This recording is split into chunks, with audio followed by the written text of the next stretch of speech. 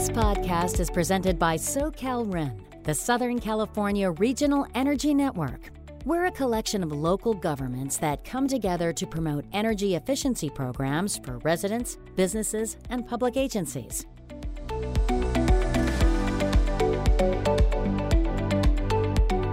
Welcome to Re-Energizing Communities, your connection to conversations about energy efficiency that can help you influence change at home, at work, and in your community. Thanks so much for joining us. In today's episode, our host, Chris Ford, sits down with Christine Merez, Vice President of Cumming Corporation. They talk about Assembly Bill 841 and the School Energy Efficiency Stimulus Program that was created as a result of its passage. Merez discusses the energy-related challenges schools are now facing and focuses on the types of projects districts should prioritize with state and federal funding. Plus, she'll share the specifics on steps schools can take to secure grant funding. Let's get started.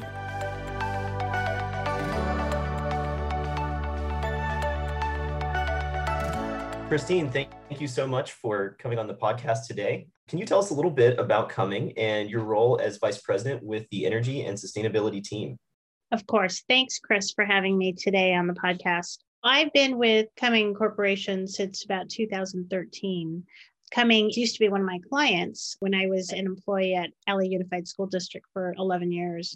And they are primarily a program and project and construction management firm, focusing on construction services, but not from the general contracting side. And around 2013, I owned and was running my own project management energy firm. And they recruited me because they were about to grow the company and move into various areas.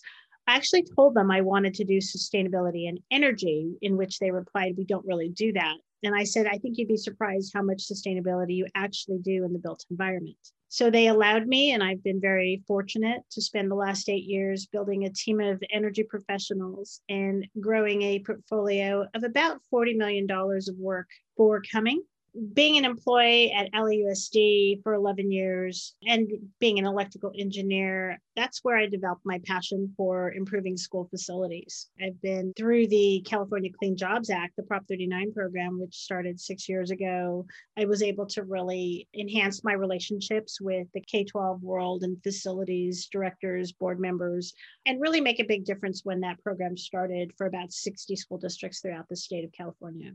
Wow, yeah. So having the perspective both of working in a major school district on the facility side of things, and then now supporting those districts probably gives you a lot of insight on the unique challenges they're facing right now as they try to get ready to reopen. It was very valuable to be on the owner side, and I still carry with me that extra focus of spending public funds responsibly and efficiently, but also being aware of how important it is long-term maintenance and operations of antiquated systems and how much they need now consultants and other advisors to come in and help them to create energy efficiency measures and to establish priorities for where they can spend each dime of the funding that they do get.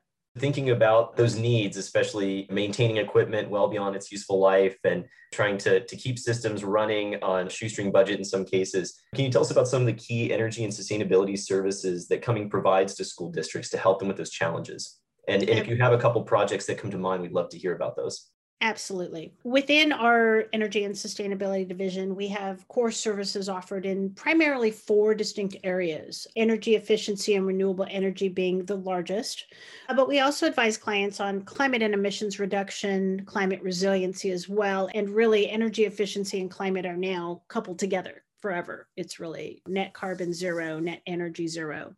We also do sustainability strategic planning. So we broaden energy to include other emission generating factors, water, solid waste, to be able to help districts get a more holistic view of sustainability. And then really the last area is social equity and environmental justice, which we help them spend money in underserved areas or equitably being able to benefit all students, faculty, and districts in all areas. A couple examples I'll share that kind of touch upon both of our core services and really priorities for school districts across the nation. The first is Val Verde Unified School District. And it's an example because it really started in Prop 39 in an area that was very much underserved out in Paris, California. Huge school district, very limited funding. The Prop 39 program allowed it to start doing energy efficiency and start to replace some of the antiquated systems that hadn't been done in 15, 20 years. So it was a huge benefit. They had a bond as well, but they lacked the priorities and really focused on energy efficiency, showing the cost benefit of the reduction of future operations of the school. So we spent many millions of dollars doing lighting upgrades and some HVAC at the time until the money ran out. We did energy efficiency first, and we really brought down the total cost of energy and the total amount of energy they were using. We followed this with a very large solar, at the time, solar, not battery storage, but just solar renewable program. We ended up helping them install 7.2 megawatts across 23 sites. At the time, it was one of the largest solar programs of any K-12 in California. And it took about 2 years to get it all installed. But it's a good example of how energy efficiency should come first, followed by solar and renewable, and then now these days with battery storage. Yeah, kind of a site level real world perspective on the loading order and value stacking across different demand side solutions. That's really great to hear. Thinking about where we are right now and what schools are looking at over the next few months between wrapping up this semester of a very, very different year and then trying to get back to a normal of some kind next year. In your work with these districts during the pandemic in the past year, looking from a facility management perspective, what would you say are the most common energy related challenges that schools are facing as they prepare for this reopening? Stepping out of just focused on energy related challenges, I think for all school districts, not only in California, but across the country and even the world, is first and foremost is creating a safe environment for students, faculty, and administrators to come back to schools, to be present. But really it's creating an environment that they can trust they're safe in. Thank God we have vaccines now, and now being approved for much younger, 12 to 15-year-olds, some of the vaccines, it's going to be much easier to reopen schools to some level of capacity. So outside of that first priority, I think obviously improved ventilation and filtration alongside with cleaning protocols is the first priority and the first challenge that schools are facing. Just interviewing schools for the AB 841 program in California that we've started talking to some of our clients again, finding out what have they been doing over the last 12 months from being shut down completely to then doing what they can with their own systems to get them to have improved ventilation, and also being barraged by new technology and vendors coming at them saying that they should try this new technology, anything from ionization to germicidal lighting. And really it's been a barrage of information. Many of them have just focused on HVAC systems, both from a diagnostic standpoint to get systems up and running and able to receive a MERV 13 size filter, for example, knowing that many of the older systems, they cannot get past MERV 8. So a lot of them have been installing these because this is something that they know and they can start doing right away, getting ready for when schools open entirely. California has just really started the process in various stages. The other area that I see is been a challenge is many school districts don't have an integrated energy management system. They have a hodgepodge of control systems across the board. I know many of them would like to have one system that speaks for everything, but they're not quite there yet. This is another area, I think, alongside with improved HVAC, system improvements that will allow them to have a phased opening, have some buildings shut off during the day while they have students in other classrooms. This is going to be key, I think, as we move into the fall and the winter, knowing that we may not have 100% capacity of students back in classrooms, and they may have to do this. And a lot of them are just going to have to do this manually. Yeah, that makes sense. There really might not be the same level of occupancy or space usage at different types of facilities as there used to be. Having buildings that are adaptable to changes in occupancy by using occupancy sensors or control algorithms or set point adjustments that can mitigate energy usage when the building is less occupied is definitely something that I think a lot of school districts will be looking at, especially when you also consider the increased ventilation requirements that will need to be met just to have buildings open for school this fall. So Christine, I know you've been a very active participant in the California Energy Commission workshops for the CEASE programs from the start, particularly on the HVAC side of things. And thinking about the industry perspective on these programs and what they mean for underserved school districts in California, what do you see as some of the key opportunities and barriers for those districts that are interested in applying for these grant funds? My background and my specialty is really being able to convey to my clients how to take advantage and how to navigate different programs, whether it's a grant program for funding or a process by which they have to apply for money throughout the school operations process. So the first thing is any program that allows schools to get funding for something is a huge advantage for schools, and they need to go all in and really apply for everything they can. But the first thing is understanding that the legislation written for the CEAS program for both the HVAC and the plumbing side was very restrictive. There was very little the CEC could do to deviate from some of the requirements. I find that for K-12 districts, the first thing is educating them on what they can and can't do with the money and how long it's going to take to get the money, and then how to navigate, of course, the upfront application process. The way the legislation was written is all the requirements have to be fulfilled. School districts cannot just apply to get MERV filters or get reimbursed for them. They can't just get CO2 sensors. They can't decide to just do the HVAC assessment and get a diagnostic report and then not follow up with repair work. It is really a complete application for every single step of the legislation. The good thing is that because they allow reimbursement for those districts that started down the route since last August of 2020, started replacing their filters, started making minor repairs, all that money they spent and all the labor and material cost can be reimbursed through this program. And I think off the get-go, that is the one benefit immediately. They can submit their receipts, and if all they do is get reimbursed for work already done, then they're ahead of the game, right? The second area is because the legislation has a stipulation to do 25% to underserved school districts and communities, they rightly so created round one, which is really their pilot round of funding and the testing of the program, to only include kids in underschooled areas. So I think that's very important because the money will get to those districts and those areas that need it most. It'll also fulfill on the largest requirement of the legislation, and it will allow the CEC to test the program and continually improve the application program through the next 1, 2, or 3 rounds of funding. So when you look in your CEC crystal ball, what do you see as being covered potentially in those future rounds? Or just if you had to guess, what do you think the CEC will be targeting with funding in subsequent rounds? Where the current first 2 rounds, maybe 1 or 2 rounds of funding is focused only on diagnostic and simple repairs and does not include full replacement of HVAC units, which is where it needs to go. They really do want the next round of funding to include full replacement of HVAC units. And as you and I know, this is really the only way that school districts are not going to increase their overall energy usage. They don't really have time to create more energy efficiency measures or have a much more targeted sustainability plan to reduce energy in other areas. They're really dependent on trying to get the HVAC units to improve ventilation, but a full unit replacement is where it needs to go. And I'm confident that depending on how many subscribers there are to the program in the first round or so, I think that the CEC will eventually open it up to include full unit replacements.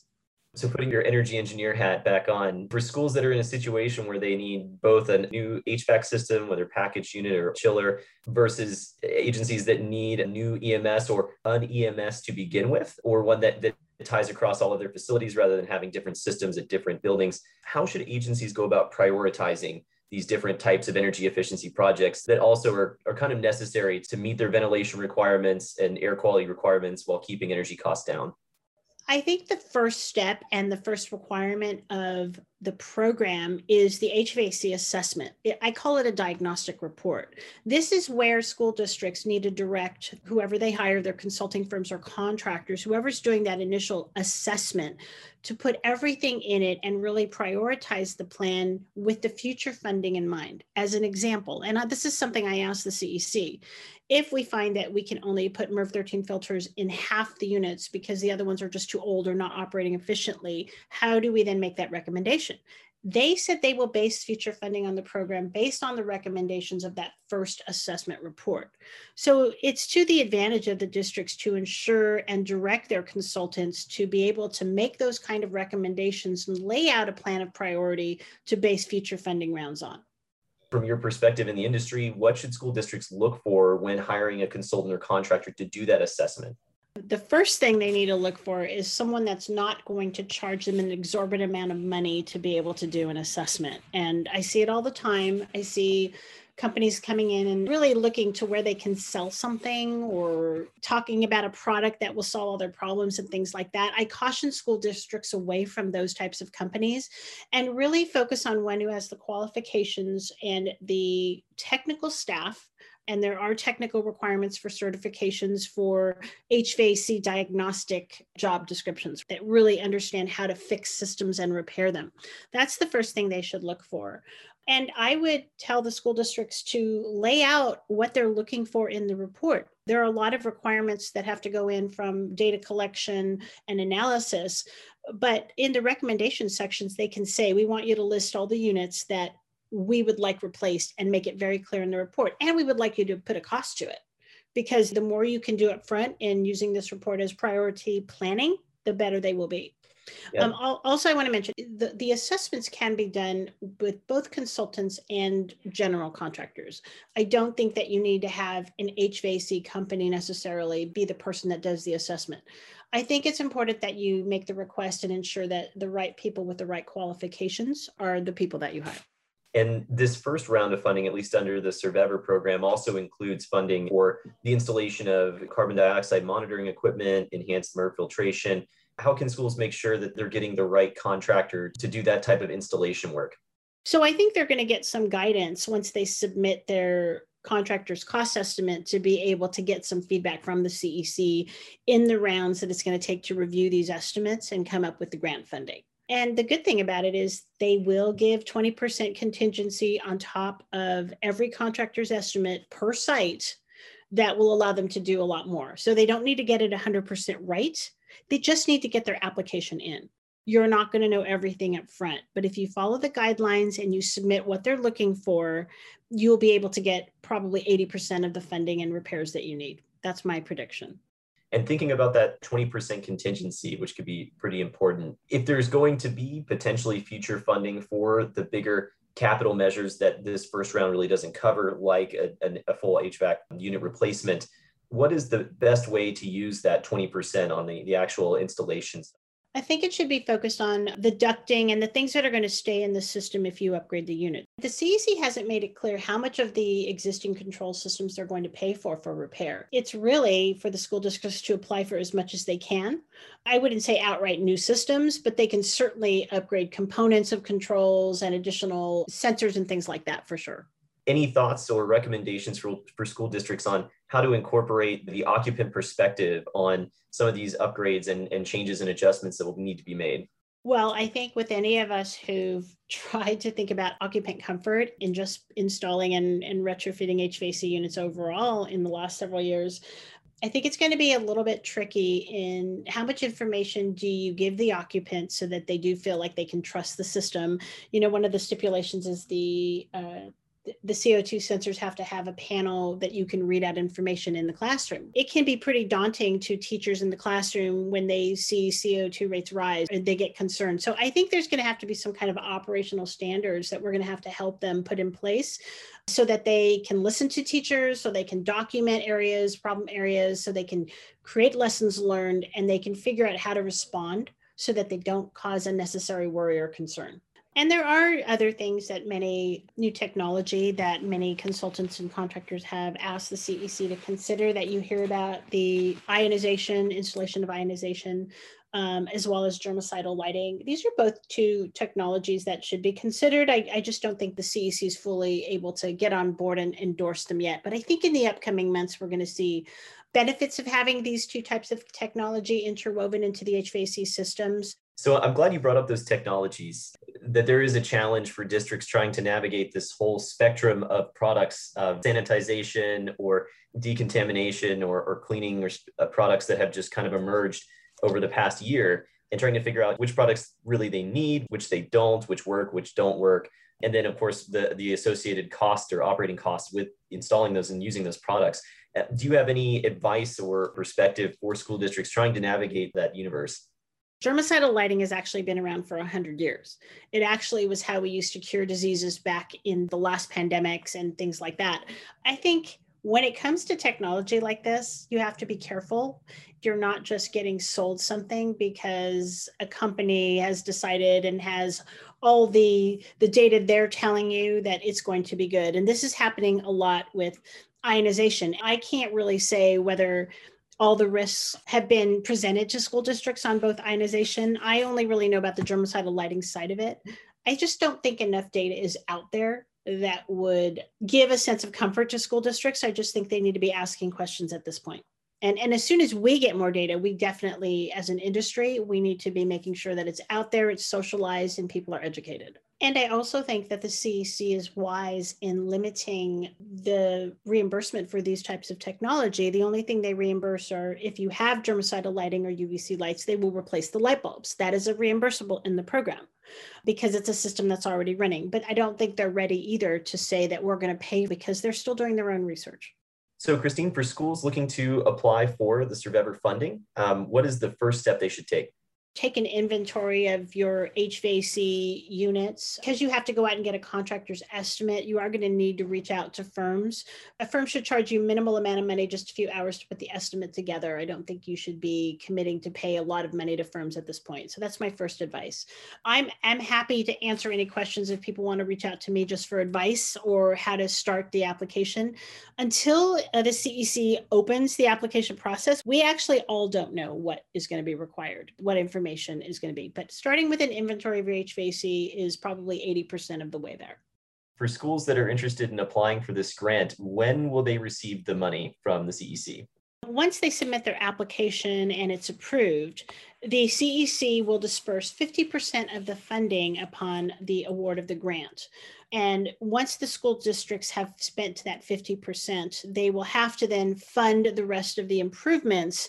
And then once the improvements have been installed and verified, they will submit the verification report, and then the CEC will pay them back for the second half of that funding. So it's important that school districts don't think they're getting 100% of the money up front, and they will need to have some general fund reserves to make it all the way through the program. What will schools need to do to close out their participation in this first phase of the grant program? What kind of reporting will they need to do to make sure that they get the money from the CEC to cover the remainder of the costs?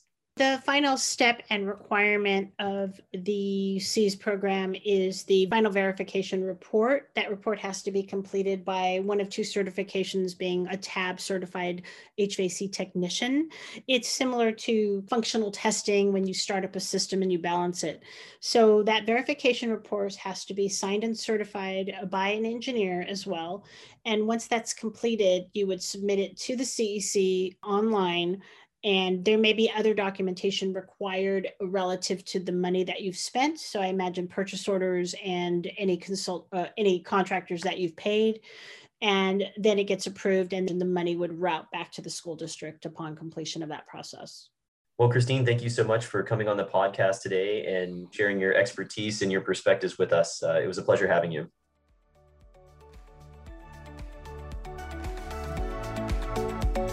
Remember that reducing your energy use today means securing a safer, more affordable, and sustainable tomorrow.